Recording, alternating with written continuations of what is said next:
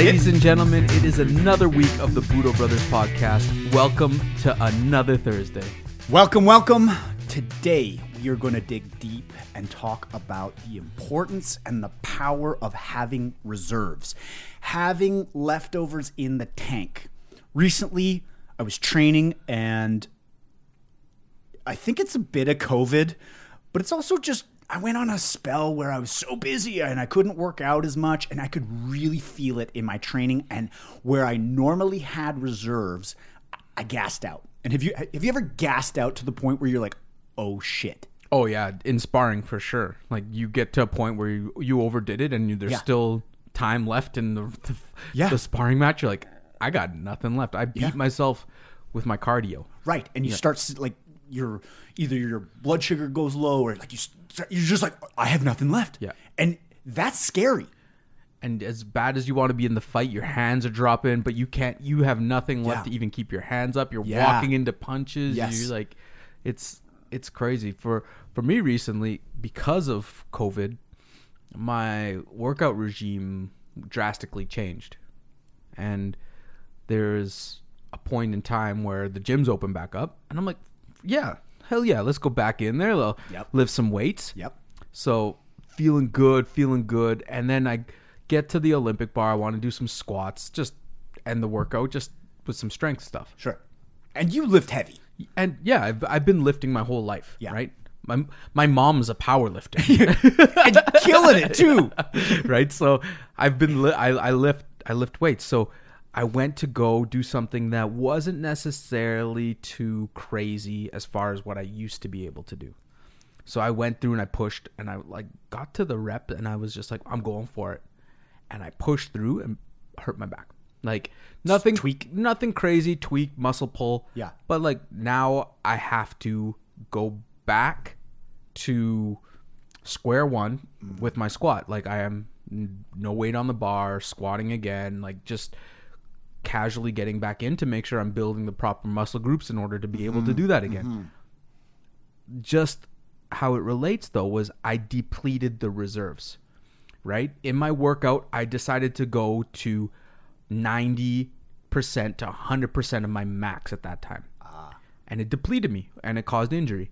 Whereas if I would have stayed at 70% to 80%, have some left in the tank. I would have had some left in the tank. I would have been able to work out the next day. I would have been kept progressing a lot quicker. Instead, I degressed instead of progressed with that strength stuff. So keeping enough in the tank where you don't have to empty everything out to the fact where it's going to take weeks to recover, that's a good thing. Totally. And the counter to that, where, you'll hear some people, well, you got to push, you got to go past your max, right? And you could also see how if you don't push, you may not progress, but there is this fine line between, like you said, having to go over the red line and have to rebuild your engine, right? Because you and took it past where it can go. And I think by nature, martial artists want to test the limits. There's something ingrained in our DNA that we want to see how hard can I go? How hard can how much can I train? How much can I lift? Where's the limit? And then when you get burnt by the limit, like it does suck, but I still think even though we continually push the boundaries of what we think is possible, every time we push, we are getting more and more reserves, right? Like your reserves are growing, and it's not just physical. It's not just, mentally, to go through hard times. And, there's no shortage of challenges right now. Having the reserves to keep a positive mindset when there's a shitstorm outside, right? And when your internal reserves get depleted, that's where depression comes in. Right. And I think there's a time and place where you should deplete it. Like when it's your moment. Like when it's a moment in time that requires everything. Lay it all out. Championship game, like big business deal. Like there's a moment in time that requires you to unload, to dig deep and find a gear past what you were able to do. That But preparing that reserve, that tank, that gas tank, allows you to go heavy in those moments in time. Whether that is a project that you just got to dig deep and get through, whether that is like a championship fight that you're in, whether that's just simply being present in a moment and like forgetting everything else and just like being on vacation, let's say. Yeah. Right. I think that you have to consistently build reserves, even in finance, building reserves, 100%. so that if you get to a point where your card is called or it's your time to shine or it's prime time, you're able to capitalize on that moment. Yes. And I think that moment is called luck a lot of the time, right? I got lucky, or you got lucky at that time.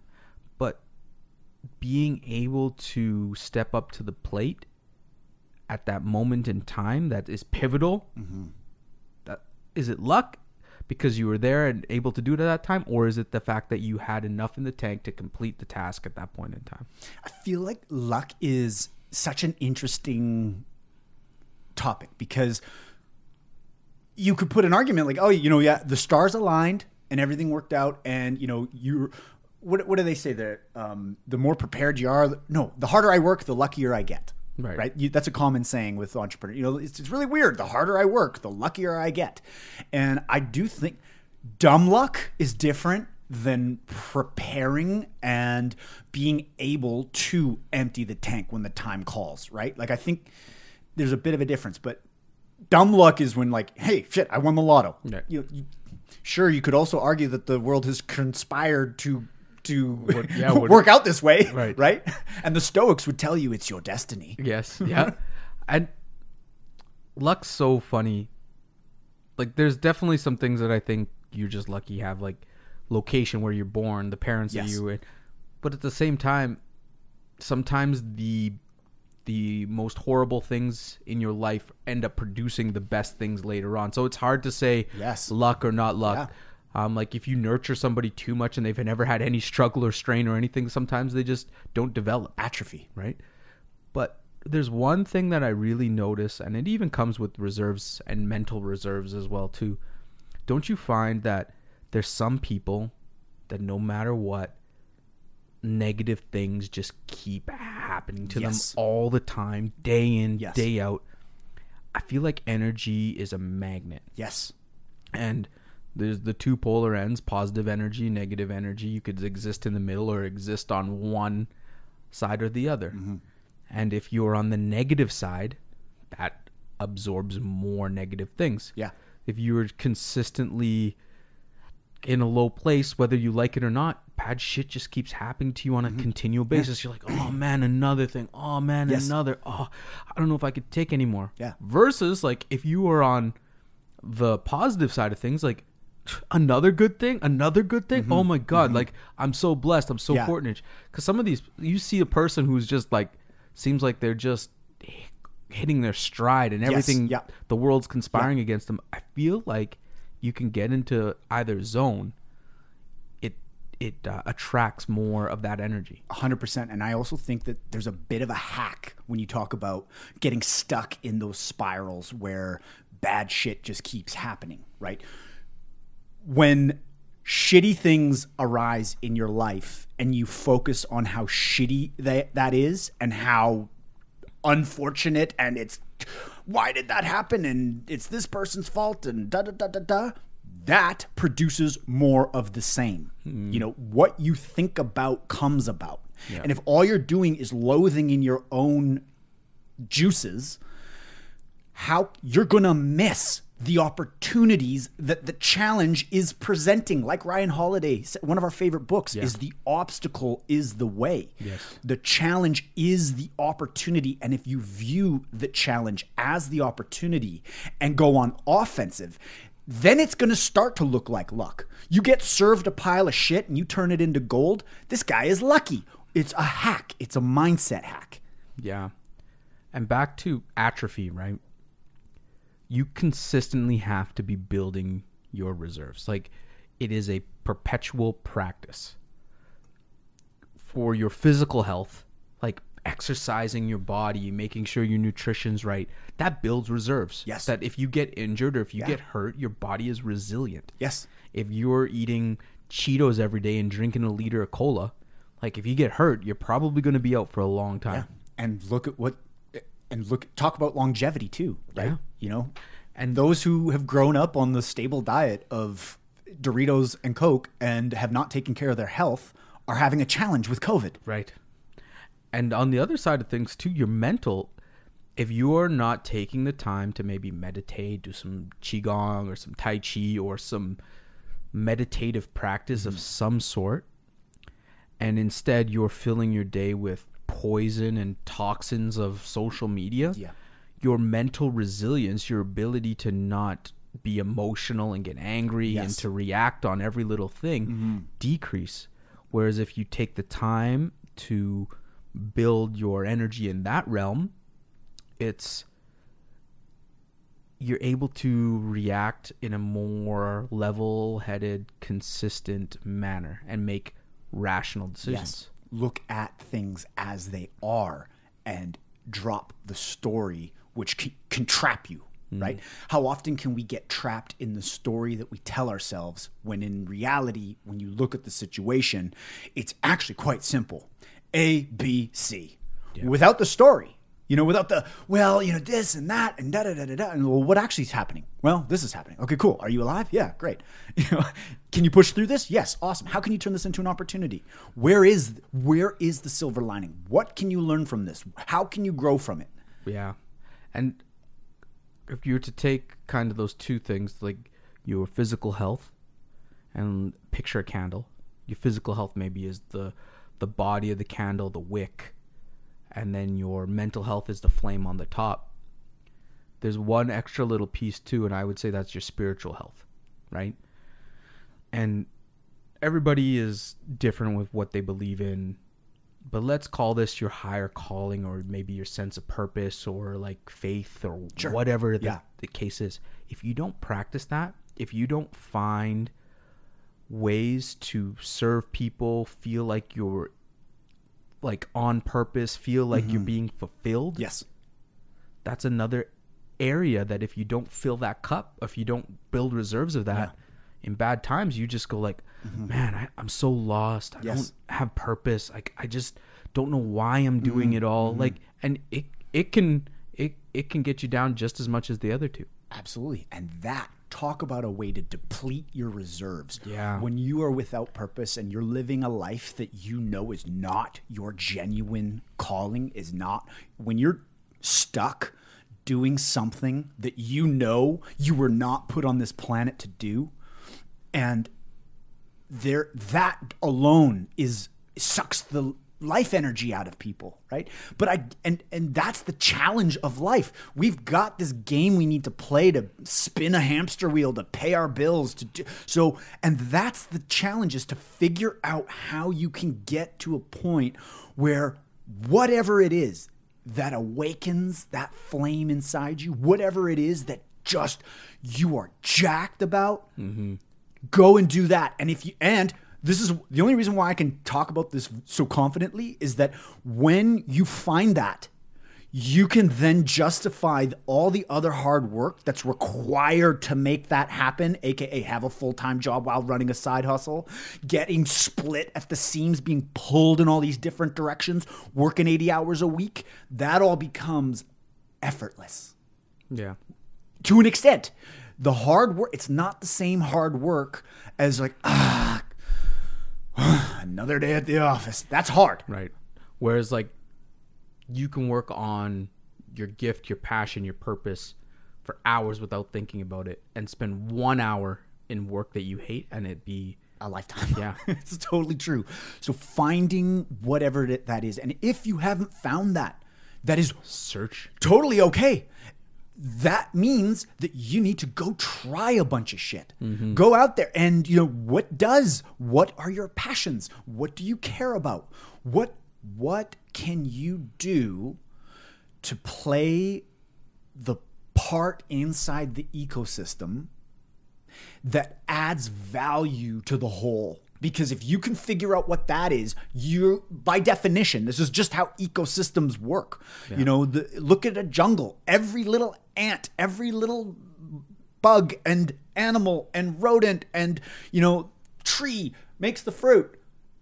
Birds eat the fruit, shit the seed gets spread, the birds get food. Everybody, it's this ecosystem. Mm-hmm. And business and life is really no different. I mean, who are we to think we're not a part of nature and the laws of nature don't apply to us? Yeah. So if you can find that what you can provide value for other people, and it's honestly, the root is always in the service of others. That can take so many different forms. Look at healers. I'm a massage therapist. I help people live their best life by removing discomfort. Okay. And if you get passionate about that, you could live a fulfilling life. And that's so powerful what you just said, because that shows you why that the money and those types of things doesn't build your reserves. No. It doesn't build your internal reserves. Like, it builds your reserves to deal with the economy and like bills and stuff like that. But providing service is what fuels the soul. It's what fuels the internal passions. It's what fills your cup. Love it. Whereas, you know, let's say there's an ultra successful person when it comes to financial means, but that's all they focused on. And they get to this number, let's say it's $60 million. You work your whole life getting to this $60 million, and you have $60 million. But like, what good is that as far as your internal fulfillment? Yeah. If they are not, like, if they're doing what they're passionate about, and as a result, it has brought in $60 million, you're going to be living a fulfilled, awesome, grateful life, and you'll figure out a way to put that money to do good. Yes. Right? You're gonna help new startups. You're gonna invest in a bunch of crazy businesses. You're gonna create a community center. You know that because you've got Budo in you. And the thing about the $60 million is the people in the world that have uncovered that type of wealth from scratch usually don't focus on it. They focus on what it is that they're providing, and they spend their whole time on their product or their service. Yes. That's what they focus on. Yes. It's not okay, there's 1,000. Okay, now I'm going to like, I mean, there's definitely people who are in the financial sector, but maybe that's their passion. Right. Maybe they love like investing, sharing, like shorting, all those different types of things. So, yeah. But it's interesting that, you know, you say wealthy, like if you are just focusing on the money, you're not going to have, how many miserable millionaires are there out there that all they've done is focused on me, myself, and I, and what's in it for me, and how do I get this money? Yeah. And they don't live a fulfilled life. You know, they're depressed, and they've got all the cars, they've got the 2 houses, they've got the boat. And I thought I was supposed to be happy when I had all this shit. But I'm on my 5th marriage, and my life's a mess. And we don't want to go too deep into this topic because this is probably good for another podcast. But if you are just accustomed to acquiring all of these physical things, these untangible things, you almost build yourself a prison, and you build yourself a jail cell, because you start getting money. Your value is in physical things, so you buy more of them.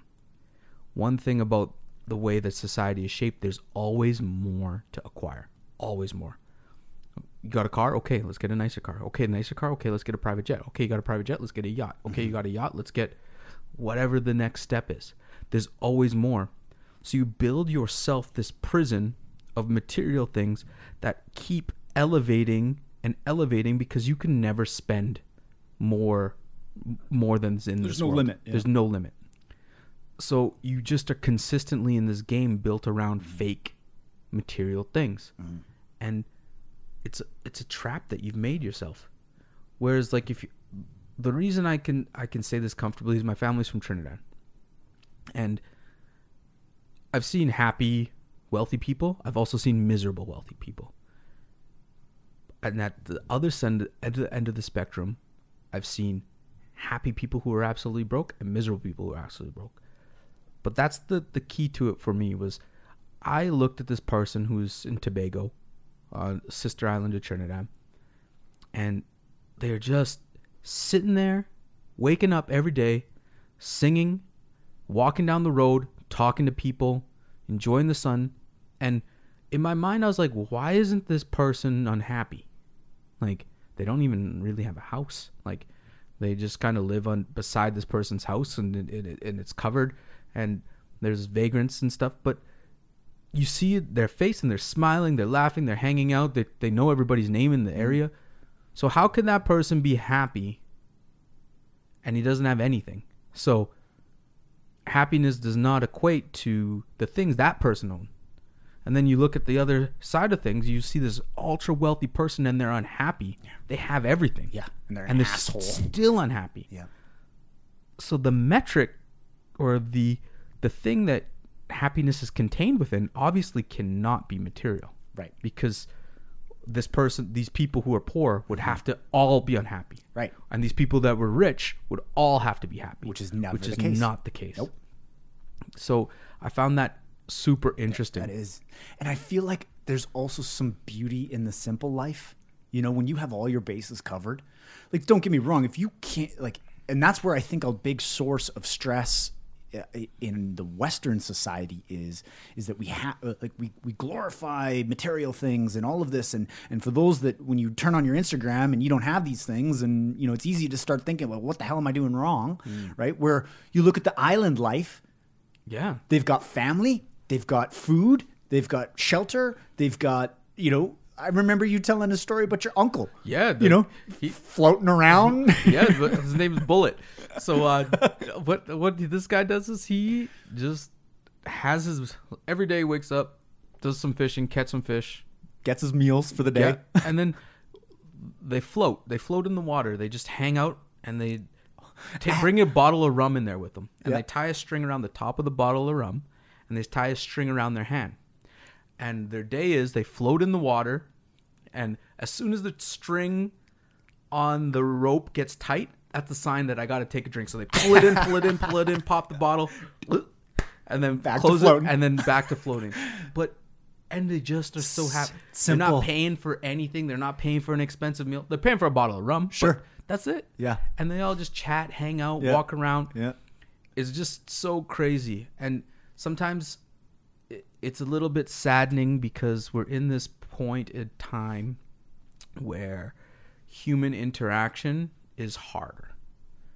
And there's so much enjoyment with hanging out with people and just relaxing and just sharing stories and talking and communicating. It's just a big gift in life. And I really hope that we get back to a place where those things exist. We need them. Yeah. Because that helps build reserves. Human interaction. We are social beings, man. We are a primate that requires, for our mental health, for our vitality, our survival relies on the tribe. That's how we beat Neanderthals and over the 300,000 years of human evolution. You know, we got through it because we're weak. You know, we don't have fur, but we are smart, and we work together, and we have a tribe, and it's been part of our survival. And together, when we have that human interaction, I know because every Sunday I go for a family dinner with my entire family. My mom cooks a massive meal. We have wine, we have laughs, and it is the biggest recharging of batteries that I can't go a week without it because it literally puts fuel in my tank. It makes me so grateful for what I have, and it allows me to feel limitless because I know I'm blessed to have a family unit that does have my back. Awesome. So, in the spirit of reserves, what are we going to challenge? I got a Buddha Brothers challenge. So going with that theme of the candle, the body, the wick, the body, the flame, and like the eminence of the flame. I want 3 circles: body, mind, spirit. And then within each circle, write the ways that you add reserves to those tanks. Like, what is it you're doing for your body to add reserves? What is it that you're doing for your mind to add reserves? What is it that you're doing to your spirit to add reserves? And continually put in a practice in place that keeps filling those cups. Beautiful. I think that's it. Signing off on that one. Perfect. Excellent. All right. Well, thank you so much for listening. We appreciate every single one of you. And thank you for taking time out of your day to join us for these conversations. And we're going to keep them coming. And we hope that this fills your cup when it comes to mindset and entrepreneurship and, most importantly, martial arts. Boom.